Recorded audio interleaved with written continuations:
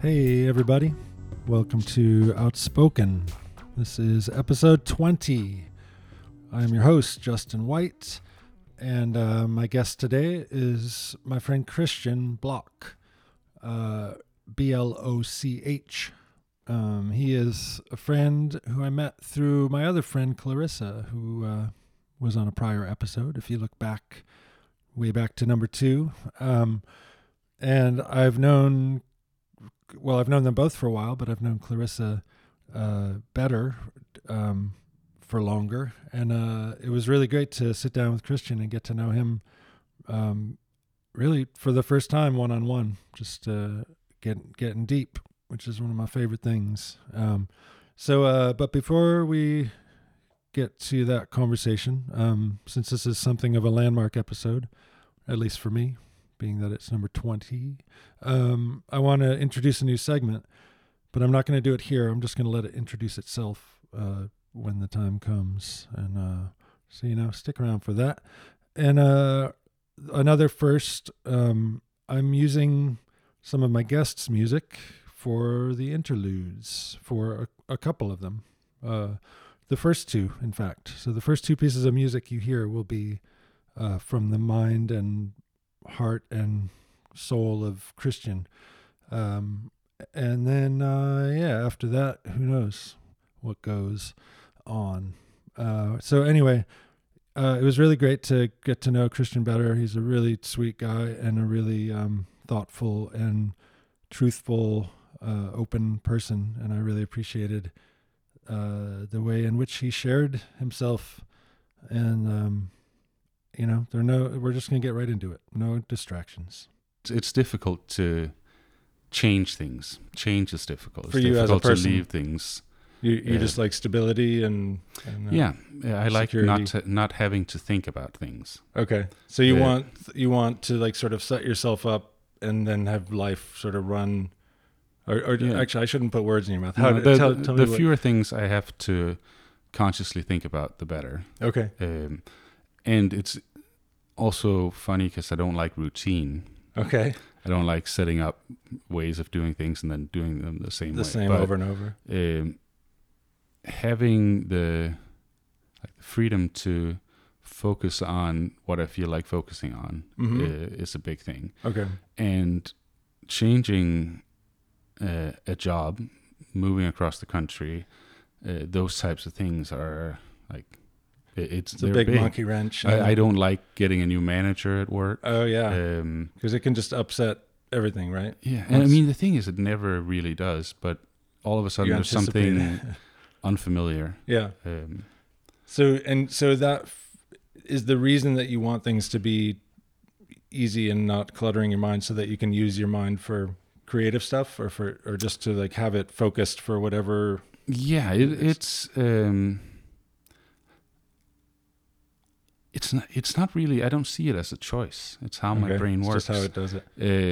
And not having distractions, as rare as it is, I'm one of those people who like I can sit down at a desk and look up 10 hours later and realize that I hadn't gone to the bathroom or had coffee or drink or water. And is that with distractions around? You can still... Yeah. Okay. If no one's like coming to talk to me. Okay. So I mean, this happens at work. It doesn't happen at home. Okay. With kids and wife. They don't allow you the dedicated time to... But yeah, I have the ability to like hyper focus that way. That's cool. Do you find it useful or a nuisance? Or both? No, I have come to embrace it. Okay.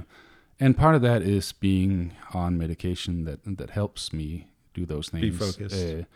I used to, like in college, and not really in my work life. It happened sooner than that. But it used to be a big thing if I could get something done for 2 hours straight. Really? Were you ever diagnosed with anything, or no, you just felt like hyper energy that wasn't focused or something? I never knew what it was. Okay. It's really just like my brain is. I have trouble sort of having my brain being taken places. Okay. Like if I'm having a conversation and there's a lot of noise around, your brain's being pulled away. I have trouble processing the input. It's hard in that situation to focus, especially if people are not speaking loudly enough. It's sort of right on the border, and the most difficult thing is if I can't see their mouths. I've realized that I do more lip reading than I thought. Is that part of your learning language? Because if people are saying something, I can't see their mouth and there's noise around it. Like I have to ask them to repeat the same thing more than one time. Is that? Do you think it's a language thing or is it a sound thing? It's just like an auditory. I just simply didn't hear you. But do you think the lip reading is just your compensation, or is that? Do you think you did that when you were learning English? And no, I think it's compensation. Okay, that's just naturally like I can't hear you, so I got to see what you're talking. How I've learned. I guess that's cool. It's kind of it's the same sort of feeling as how some people have an inner voice when they read and some people don't. Okay. I can't I can maybe do it for like a few seconds reading without speaking to myself internally. Okay. But and often when people are not aware of this, like they hear that there's the second way of reading, where you're either like saying it aloud to yourself, right, internally, like people aren't aware that there was a different way to read. That's happened a few times, and it's like I always knew because I was annoyed that I couldn't read as fast as some other people. And it's because you're actually hearing it being dictated by yourself as the narrator. That's cool. Yeah, it is. I guess that's interesting. I don't think I've thought about. I feel like I do both. I feel like I can read, like if I want to get through something, I can just kind of get the information, the context, and I've never been great at like fast reading or skimming, but and in fact, I usually like to reread sentences, or I don't know if I like to or I have to, but a lot of times I want to get the full scope of what's being said, so I'll take a long time on one page. Mm-hmm. But that was back when I used to read. I don't. It's been. Well, that sounds familiar. I used to read a lot when I was a kid. Like a lot. That's cool. What were you into? I was reading just like novels and. Like classic fiction or like kids fiction, and then was it moved to like science fiction, a little fantasy. Nice. Up until a certain point, I'd read all of Stephen King's books, and me too. Up till and these days, it's I spend a lot of time reading. You do still, but not like a book. I don't. It's like articles on the screen. Yeah. I think that's pretty much everyone now.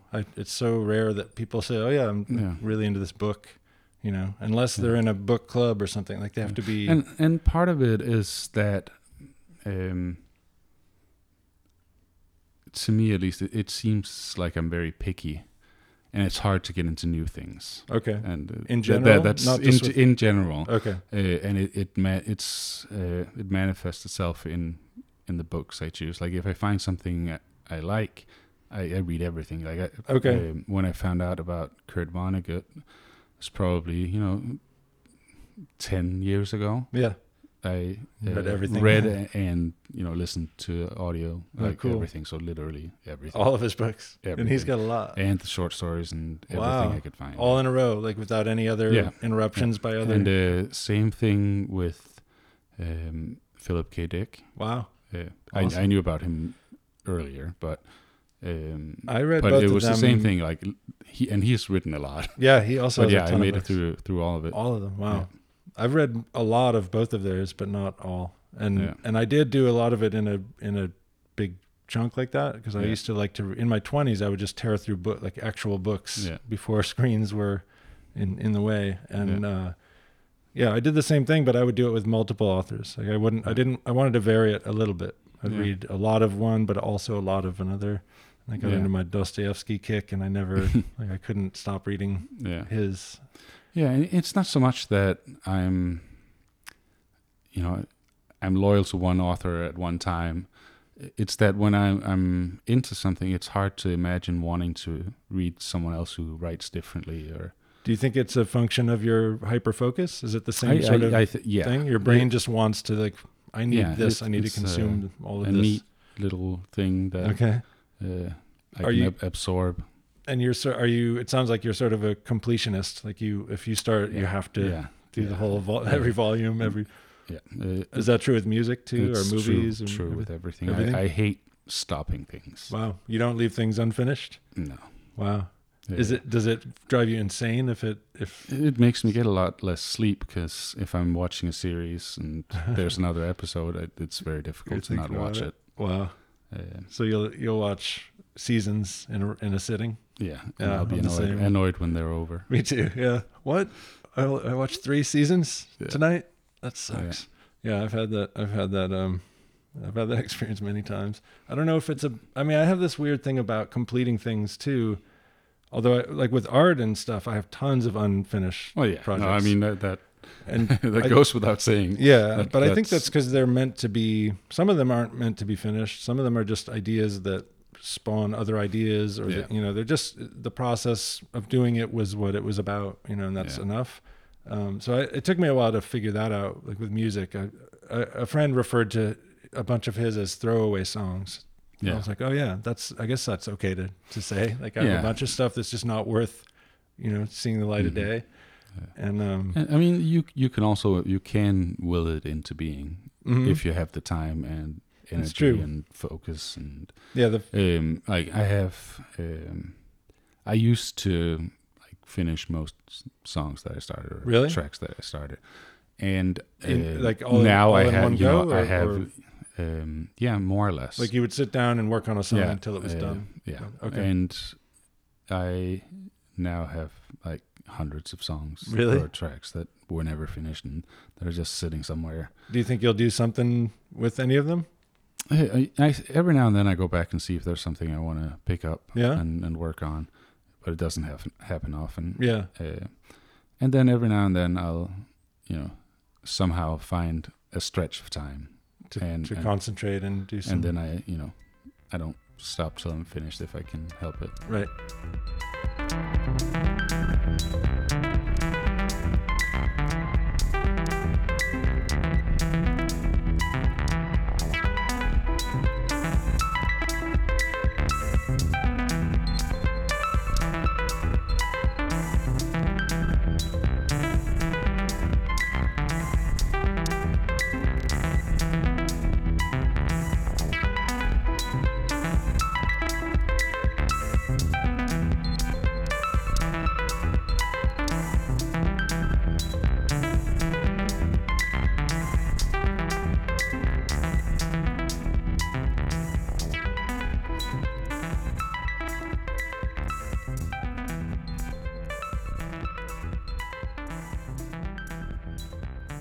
Not easy to live with. It's not easy to live with other people, I find, in general, even if you really love it's not people. Easy for other people. Yeah, it's fine for you if it didn't bother others. Exactly. Well, it would be great if our brains could communicate to one another that they're different, like if we could just say like, hey, I have this kind of brain. That's the ultimate tragedy of life and being with other people in the world. Like you'll never know exactly how someone else feels or how they think or what they really mean in the nuance and what they're saying. Yeah.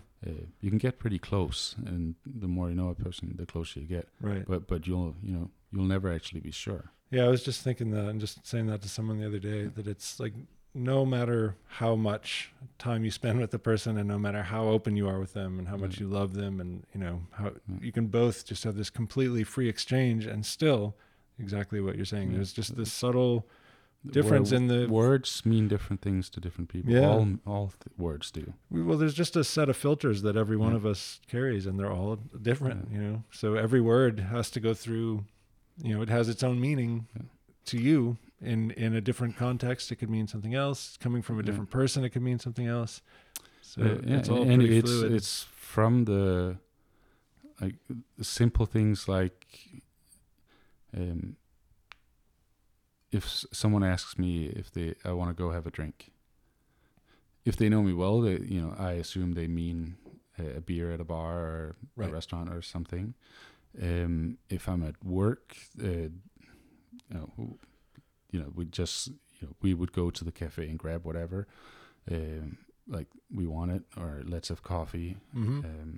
So I mean, something simple like that, and it goes to like coffee. What is coffee? Is pretty objective. Yeah. But Do you mean a then it cup goes of all the way black to the other tea? range of the spectrum where, like you start talking about emotions and, like if I tell someone I feel sad, like they will never know how sad, Yeah. in which what way. kind of sad? Is yeah. it even a kind of sad that they have ever felt? Right. Um, Yeah. It might not and be able to often relate to you. you know, and it leads also to, because if we don't do this, it wouldn't work. But we think we know what someone else is saying, and often it just is, not at all what they were Yeah. thinking or what they meant. Or Yeah. even if with it's- the people you do know well, Yeah. that can happen frequently. Where you it completely miss the happens- meaning. It happens all the time. And, yeah. With Yeah. my kids, with my wife, and it's difficult to remember to check if I understood what they meant, Yeah. and even if I did, it's still like I don't know that I did. Well, that's a good practice anyway. In fact, there's a Yeah. type of, I'm trying to remember the name of the therapy. It's kind of a goofy name, I think. It might come to me, but the idea is like, and it's sort of a goofy. I mean, it's sort of a corny practice. It feels corny, I think, when you're doing it. But you're saying to the person, like, I heard you say this. Is Yeah. this what I'm hearing? You're repeat repeating back it back, yes. until everybody is completely on the same page and there's no doubt. But interestingly, even if you were to do that, that's like words and logic, and it still takes the emotional component out of it a bit, because Yeah, each person, I would see myself being in that setting, saying it and meaning it and really wanting the other people to receive it, the other person to get it. But I would also probably have this commentary like, this is such bullshit, or this is, there's just some voice that would be criticizing it or saying you're dumb, this isn't going to work. So that I think about that a lot. Like, you're talking to somebody and they're listening, but they're also thinking, and they're also maybe having a different conversation, and thinking you might be thinking something else other than what you're saying. I don't know. There's so many variables. It's kind of crazy that we can communicate at all. It would be nice to be able to just plug in Ethernet cable Upload. between and Would you communicate. like that? Would you like? I mean, not in reality. Yeah, because it does seem like, I mean, there are people that seem to be aiming for that. That really is what they want. They want like a totally. They want to completely fuse, what the known reality with the cyber world that we've created, and people getting implanted stuff in their Yeah, I body. mean, Have you seen some of that? That part doesn't really. It doesn't bother me. A very limited amount of it I would be interested in. Yeah. But you don't want to get a thing that would open your door for you just by waving your I don't wrist even down. want my phone to open my door. Yeah. I don't like any of that hyper automated stuff for no reason. Yeah, I mean, I find it. I find the key to be pretty refined technology. Yeah. It's maybe if you have to punch a 4-digit code, that may be fine, but then I have to remember it. A key I just have in my pocket. Right. I like the having key. to take out my phone or just the proximity of my phone, having to think, well, did I, just the one time out of 100 that I leave it in the car accidentally, that would be super annoying. Or you forgot to put that particular password in, or what, I don't like the idea of relying on a device other than like a key, if you want to call it. I think of a key more of as a tool. It's not a device. It's a tool. It's a tool, and tools make sense to me. Whereas we've created this whole new layer of things that operates between us and the other actual physical reality of things. I mean, I love technology, and new technology in particular, and I'm the kind of person that will jump on something, or like really. You want to be the do first it to experience on the bleeding edge. Uh-huh.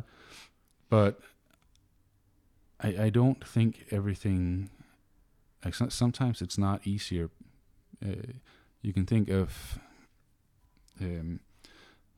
like old technology too. That's technology. Some things are refined. You don't need to change them anymore. Yeah, and by all means, if you can come up with something that is better, sure. But it's difficult to me to like come up with something better than a key. Yeah.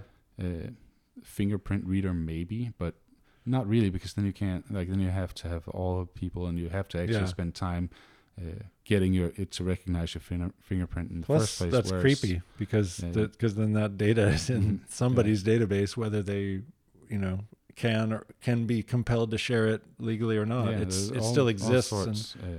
I don't like that.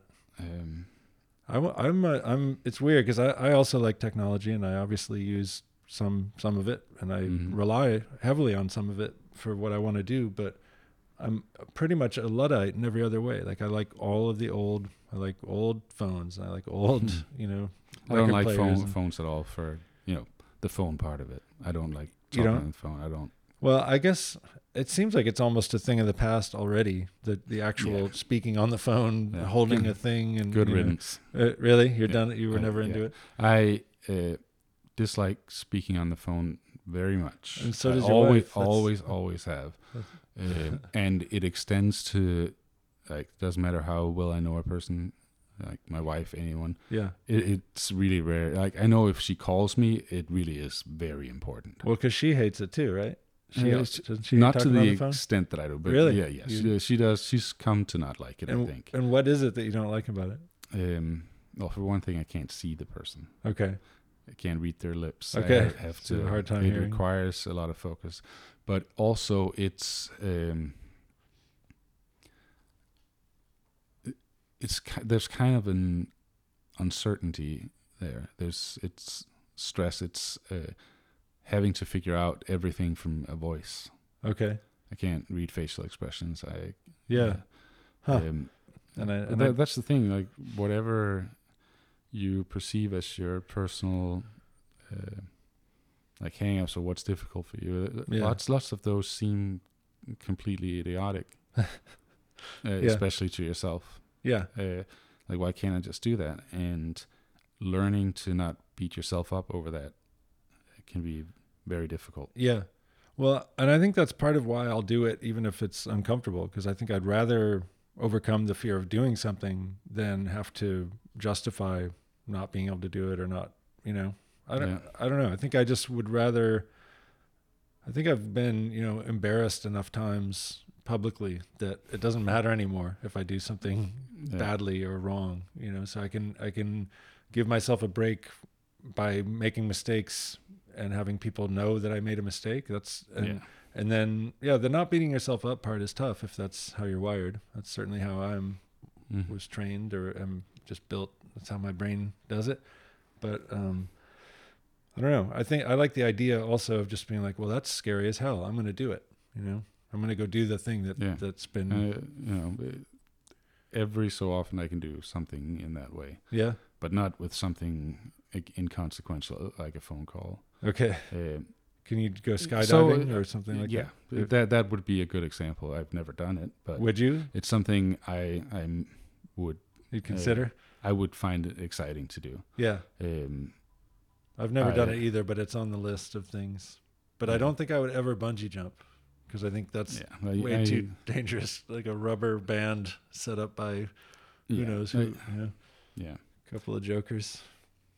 But I'm not that. I mean, jumping out of an airplane, you're trusting your parachute. Yeah, but exactly. Somehow I feel like they're a little better trained than some guys on a bridge who have like some good clamps and. I don't know. I think bungee jumping is insane, because you're coming back up. You jump and then you're coming back up toward the thing you jumped from.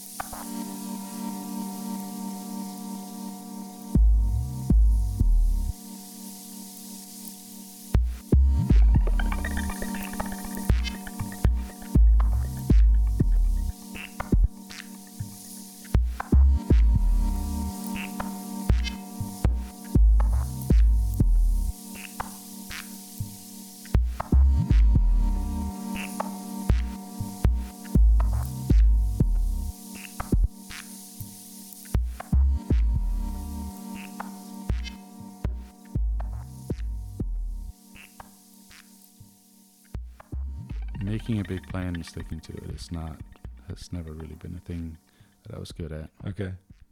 Me neither. I have to see the sort of immediate step and not think so much about the ones that come after it. Like I may know what they are, Yeah. but You wanna I'm start. not I'm not looking at the end Mm-hmm. and seeing all the steps to get there. If I don't take it step by step, I would never. You wouldn't get there at My all. life would have turned out very differently. Really? How would you see yourself? I came to the U.S. to visit Detroit because of Detroit techno and music, and it was That was your literally the specific only reason? place I had any interest in Wow. visiting in the U.S. That's awesome. And And what year was then I met my now wife there, and it was the kind of thing where her like right away, me within a week. It was it seemed like not a choice to we just this is what we have to do now. I Uh-huh. had to figure a way to make it together. work, and that was that, and That's an amazing just took feeling. it one yeah. thing at a time. She came to Denmark for a few months while I finished school, and then I came here. This is while you were in college when you Yeah. your first trip over. Mm-hmm. So that was what, like 90 late 90s or So we met in the summer of 2001, Oh, and okay. the summer of 2002 we moved here, nice. back here, and But you went to Detroit specifically to yeah, get to the techno scene. Yeah. You'd heard about it from Denmark, yeah, and it's that's, sort of legendary. it's legendary everywhere outside of the U.S. Okay, yeah, it's amazing how little is known about it Yeah. here, including people from Michigan who Yeah. didn't.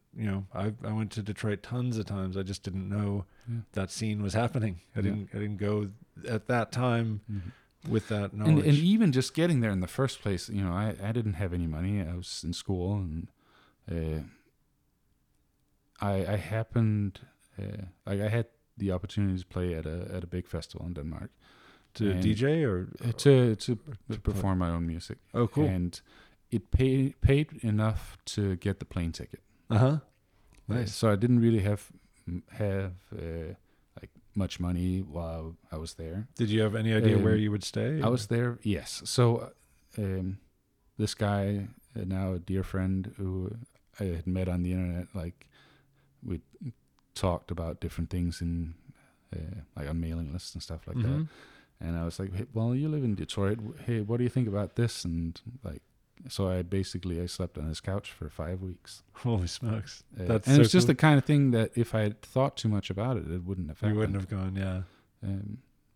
And it can be problematic at times. Like I would financially be at a very different place in my life if I was better at looking far out. I Yeah. would say, well, I'll skip this generation of computer because I can keep some of my stock and it'll be worth more in the future. Right. If I was better at that, it would be very different. But Yeah. it's But gotta do you have live with- regrets about it, or do you think you're doing it the Um, way you need to do it to be where you are? I don't have regrets because I also see what what I got out of the places where I made the choices. Right.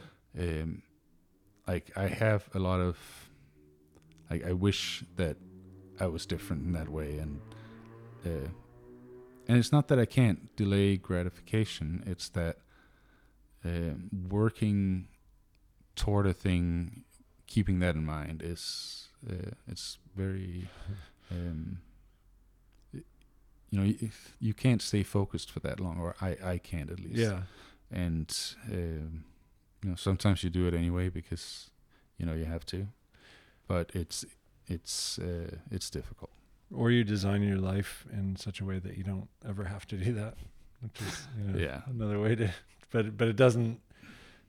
It's it's weird because there seems like somebody laid out a path, like the sensible path, a while back. Somebody just decided, like, well, here's what you do. Here's how you. Mhm. Here's what a life is about. Yeah. I mean, if you had told me all the things I've accomplished, like that I would do that or that I could that, and given me every step, Yeah.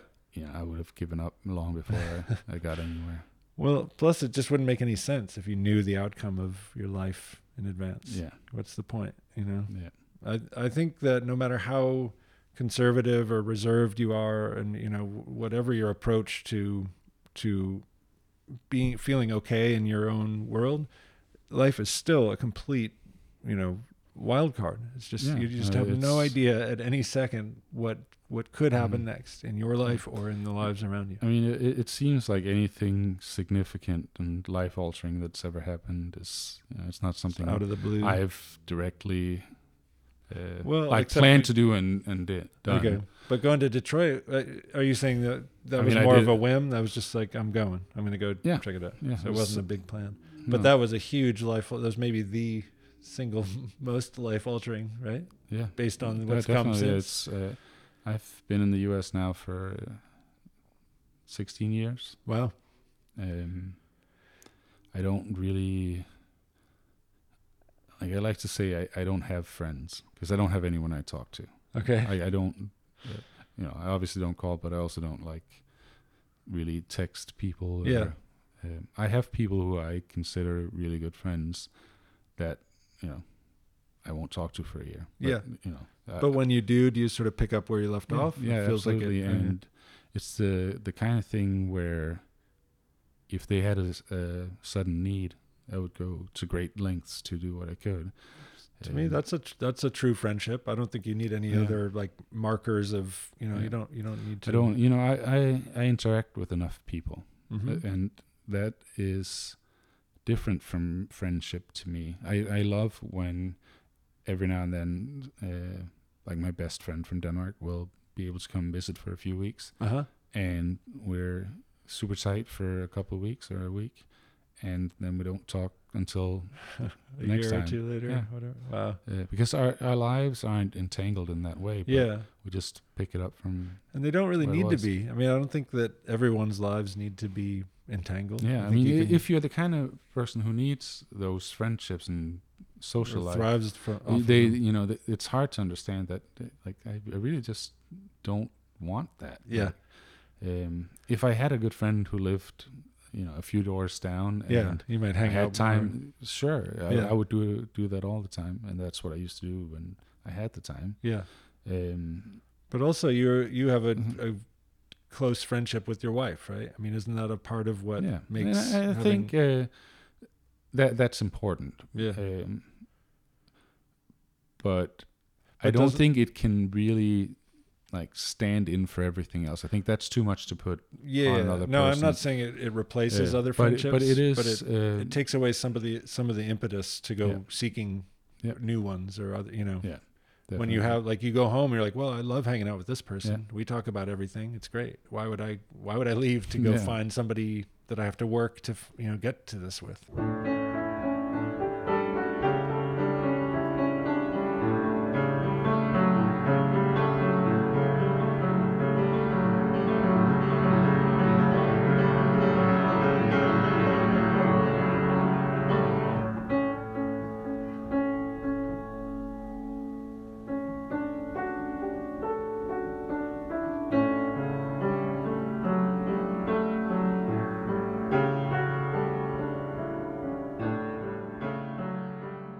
I'm 41, and one thing that I've always felt fortunate to have experienced this particular time that I grew up in, I think is unique in human history. Technological revolutions have happened before, but never compressed to a lifetime where you can experience multiple. Right. And coming from a time when no one had computers, and eventually, as a kid, we had a Commodore 64 and played games on it, and go through the like multiple computer revolutions, and having seen like computers get faster and faster, right, and mobile computing and the internet and like. A lot of stuff. Is there ever going to come anything along? Is anything ever going to come along that's as big as the internet? Like that is. It's hard to imagine. Like that would be that life altering for so many people. You know, in particular the World Wide Web, it obviously it grew out of the U.S. military as a network, and that provided the infrastructure. But really, it came down to one guy that invented the World Wide Web. And who's that? Tim Berners-Lee.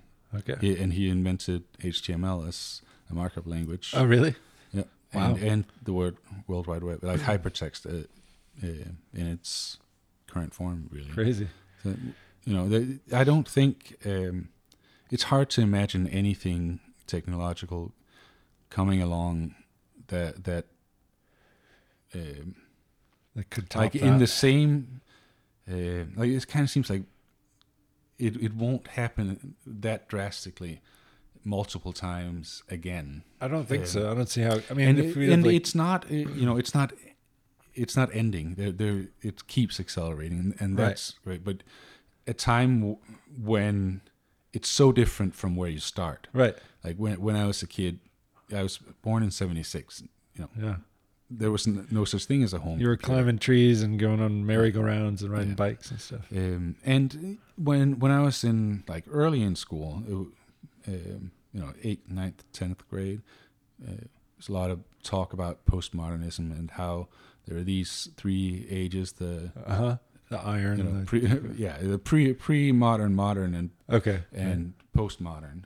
Mm-hmm. And like in hindsight, it's such a stupid idea that you think you're at the point where it shifts this is from there was this before and this is how it's different. So, that's what it's going to be. No, it's going to continue. Like I don't think we're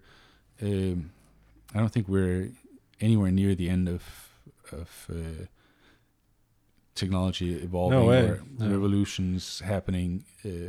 But it's the having lived at a time when there really wasn't much in the way of electronics. And so what you like about it is that you've been right there watching it happen or do you like also that there was a time when it didn't exist? Do you have nostalgia for that period? No? You're perfectly fine in the modern world? Yes. I always want things to be better. Okay. Is that a personal? Is it a Danish thing, or is it it's a personal? Just a personal, to improve? Because I've always been the person that was like into the weird stuff and wanting to I have a hard time waiting for stuff that I can see is gonna happen for it to happen. Okay. And I always want things to be better, and I think technology. That's what technology is. Yeah.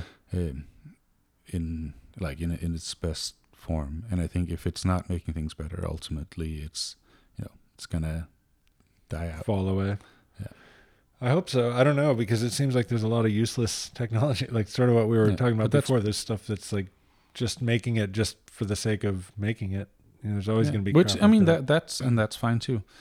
I have no. But you mean as a tool, like as a technology, it's going to continue to progress? And whatever isn't. Just like things are going to continue to get better. Yeah. And I really feel like that's been it all along. Things have gotten better at every step. Do you think it's better for everyone, or just for the people who have immediate access to the? Not literally for everyone. I think on the whole. You do? For like humankind, yes. You do think so? I very much so. I think we're way better off, and I think technology in like the kinds of technology that we see happening now, like internet, mobile computing, on the whole brings the world closer together. One of my kids makes friends all over the world over common interests. They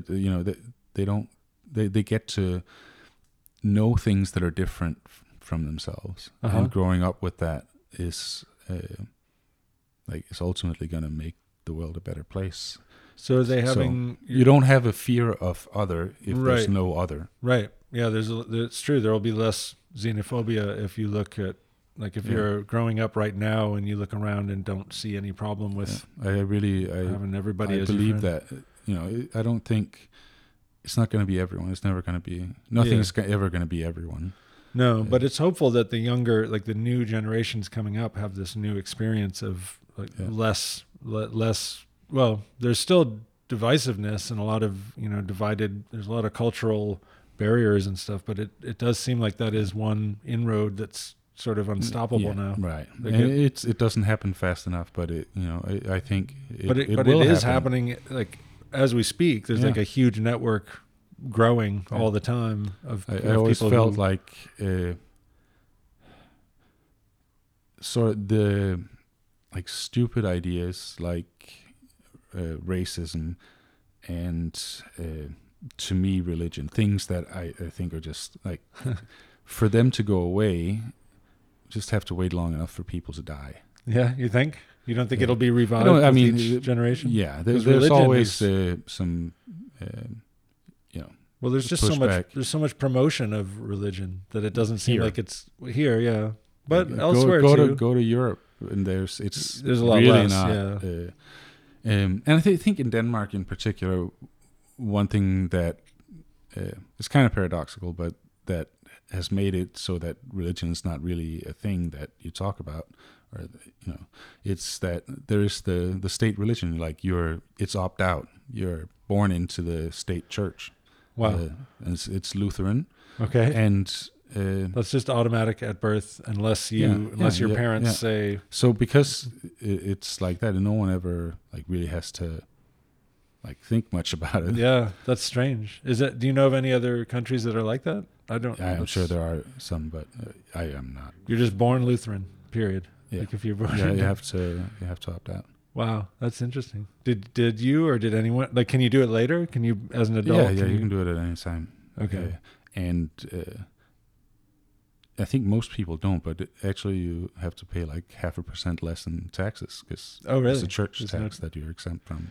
That's interesting. Yeah. Not that many people do it though for that reason. Huh? Is it frowned upon? Do you think people are thinking not in any way? Like I've never experienced that or heard that. So there's not a lot of religious persecution going on in Denmark. Well, I wouldn't say that. Luckily, I was not around for most of it. A lot of the like recent like refugees and stuff like that. Not like necessarily just recent, but like back to the 90s and whatever. There's there one of the things I don't like about Denmark. It's very homogenous. There's not a lot of color. Not a lot of color, and people are a lot alike in many ways. And I don't think it's difficult apparently for most people to look outside of the world they live in. Yeah. Well, especially when it's that homogenous and you're not exactly. It's not forced upon you if you live in a sort of remote European land that has everything it needs, and the social welfare is top notch, and so people aren't really forced to experience a different reality, and their own reality is pretty great. I mean, that was my experience of being there. It's like, well, why would you want to change this or let other people in that might mess it up? But that's not a healthy way to think when there's the whole rest of the world out there who might also like a piece, Yeah, I really enjoyed Denmark, but you're struck right away by how white and how homogenous, down to like the style of dress, and like every man had the same haircut and the same sort of hipster uniform, and it was kind of amazing. And the women also all were trying to look like one another, and it was modeled. It seemed to be modeled after a lot of like pop icon sort of stuff, which was interesting. Yeah, I mean, it's easy to notice because like the fashion is different than from here, and it's at different times, so you notice right away that something's different. But you're absolutely right that it's also very the same. Yeah, even the store, like you couldn't find variety if you wanted to. Like you look at far and wide and find the same options. And, which if it suits you, that's great. But I'd hate to be somebody who really didn't feel at home there and have no. And I would say that about any place. It's not that's not unique to Denmark, but. I mean, it's one thing I do like about the United States is that it's a pretty mixed bag, and you can go all over the place and get a different experience. You don't have to go too far from home to have a totally different world presented to you. Yeah. And that It's pretty. It's unique in the world, and it's definitely my favorite thing about the U.S. that aspect of it, that it's I mean the whole has so many melting different pot. things. Yeah. So when you went to Detroit, you met your now wife there pretty soon after you got there, you said, right? So about halfway through the 5 weeks. And then how long was it before you went somewhere else, like outside of Detroit? Like when did you start to explore the U.S.? Or not until I moved here. Oh, really? That was your first move, was Detroit to San Francisco? Yeah, so till I moved to the U.S. Like I didn't. Oh, so okay. I met her and then we moved here. And but did the two of you start? Did she say like, "Oh, you got to go see this," or "You got to go"? I got to take you to. Yeah, definitely. But so not too far from Chicago. So I mean, we traveled, and I came to really love going to Mexico. Oh, cool. That was Mexico is entirely different from how I had imagined it. Really?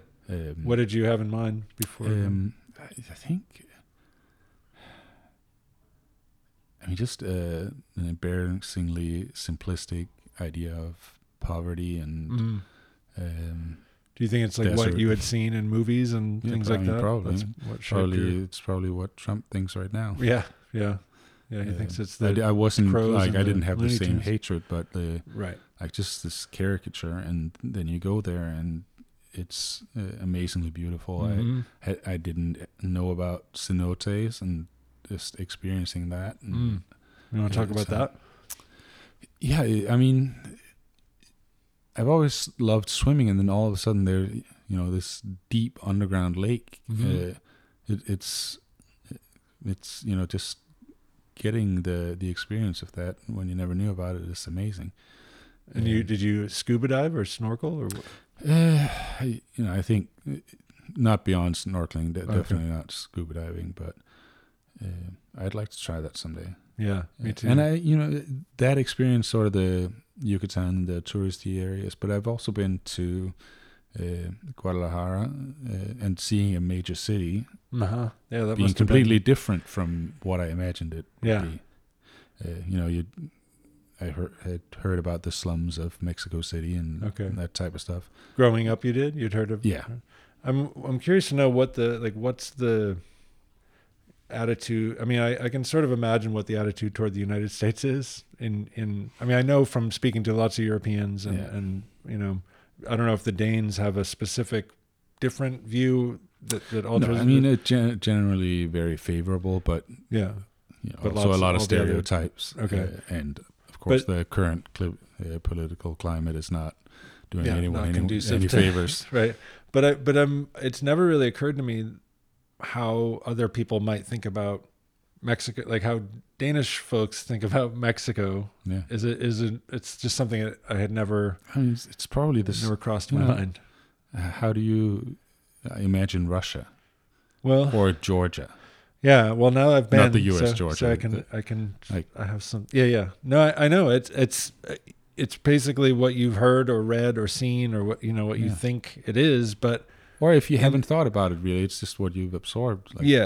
Well, I didn't think much about Denmark until I knew someone from Denmark, and then I was really curious, and then and then I went, and that's kind of how I've experienced all the places I've been. I learn about it somehow, then I want to know more. But I guess it seems like there's certain places on the globe that have more notoriety, and it's like you can imagine everybody in the world is thinking about New York, at least at some point in their life. They're going to think about the city of New York, but you wouldn't necessarily say that about Oslo, or, you know what I mean? Like it doesn't, it seems strange that you would even have an idea of what Mexico is like, since you're not right next to it. Just like I didn't know, what Scandinavia was like, and I didn't think about it until it was like within reach or something.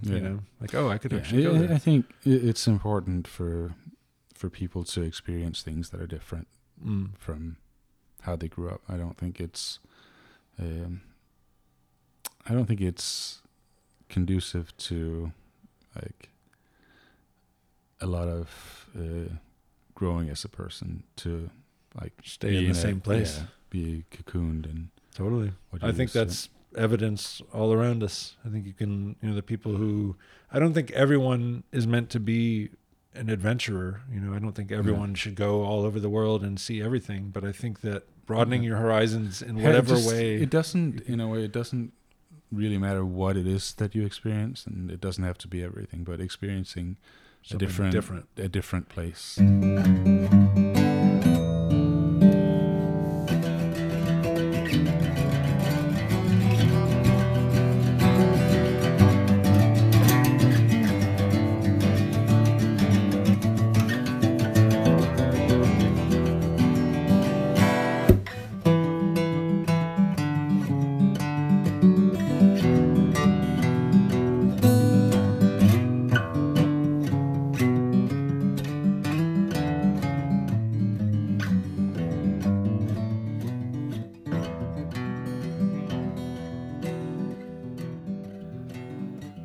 I like the sort of freedom to do what you want. Yeah, I do too. I want that I for don't- myself. Yeah, right. So I'm always hesitant to say other people shouldn't do something that I feel that it's okay for me to do. That's good. That's good. At the that same you're time, hesitant. clearly, I like to be safe while doing it.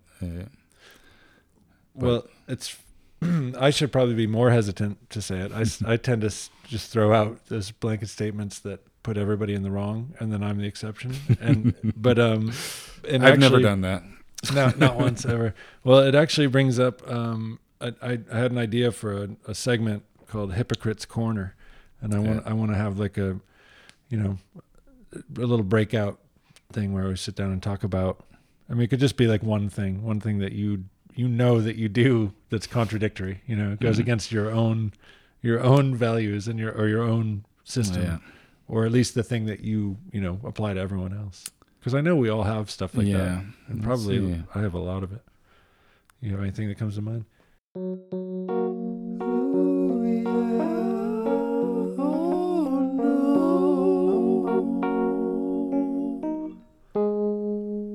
Hypocrite's Corner.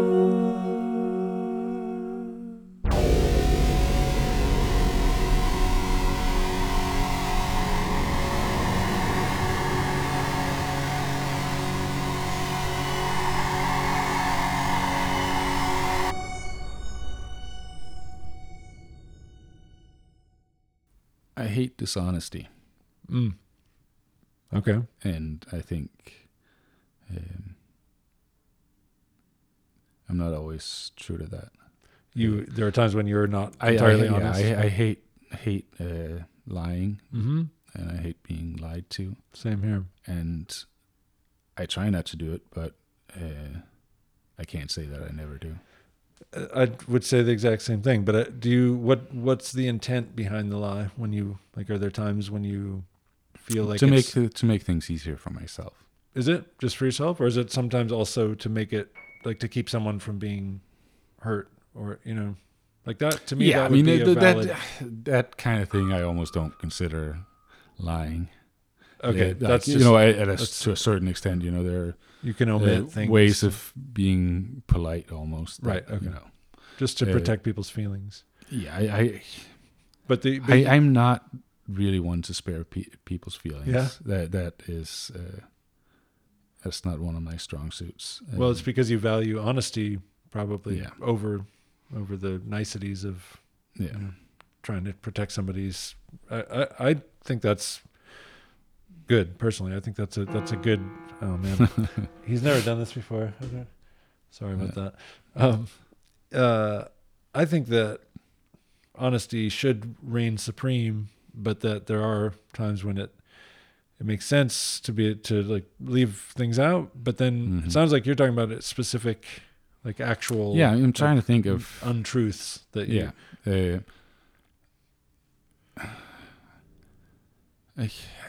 I can't think of a specific instance, but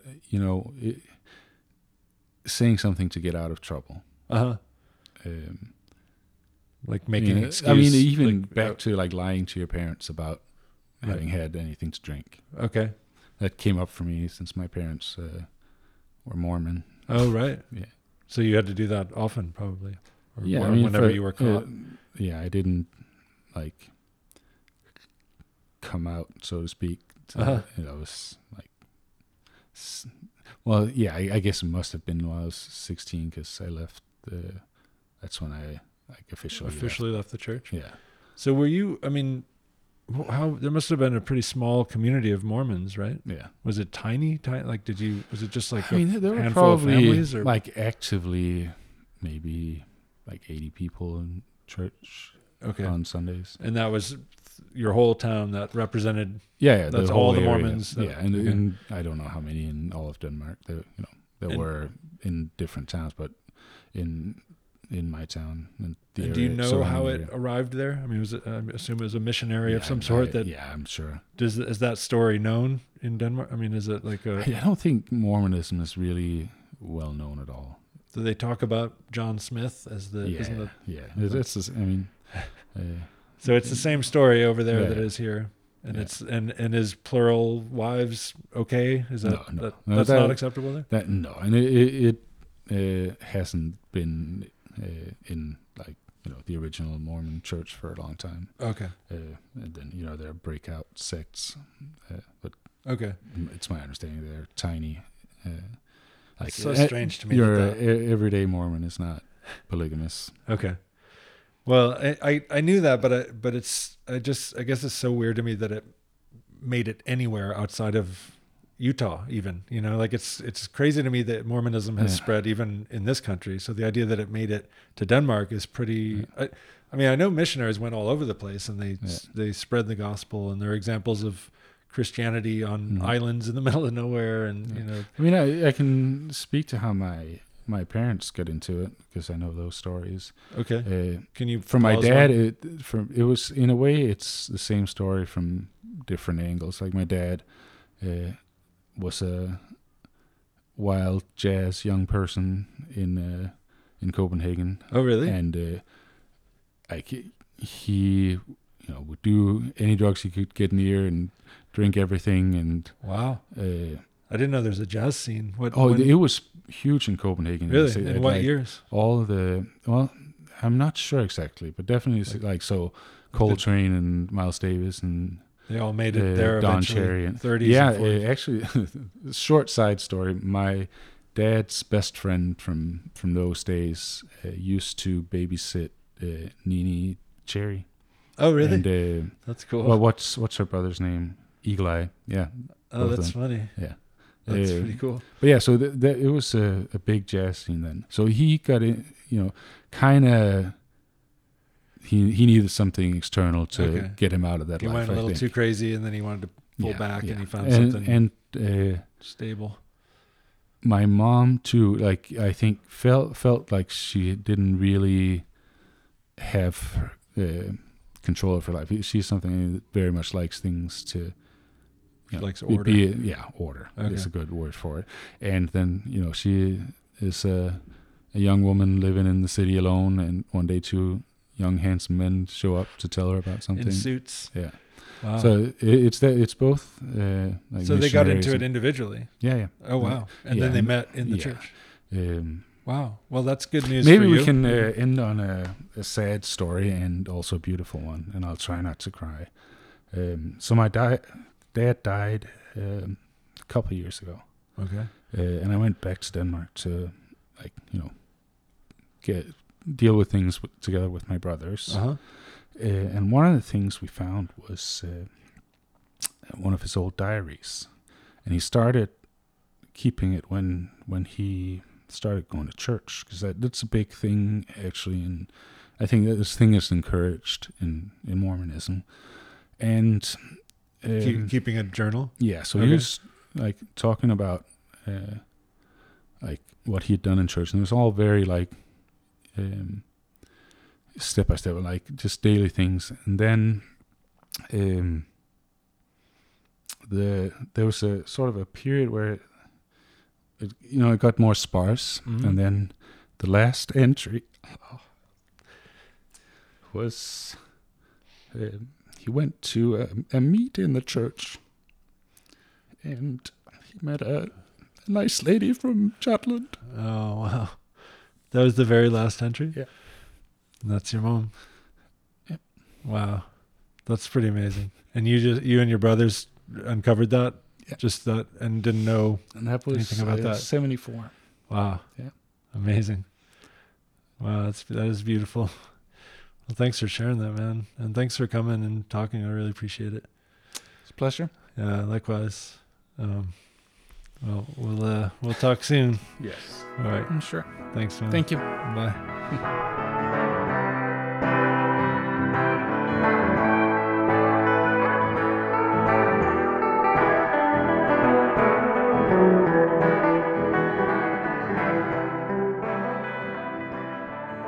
Well, that is the sound of a very sweet human being telling a very sweet story.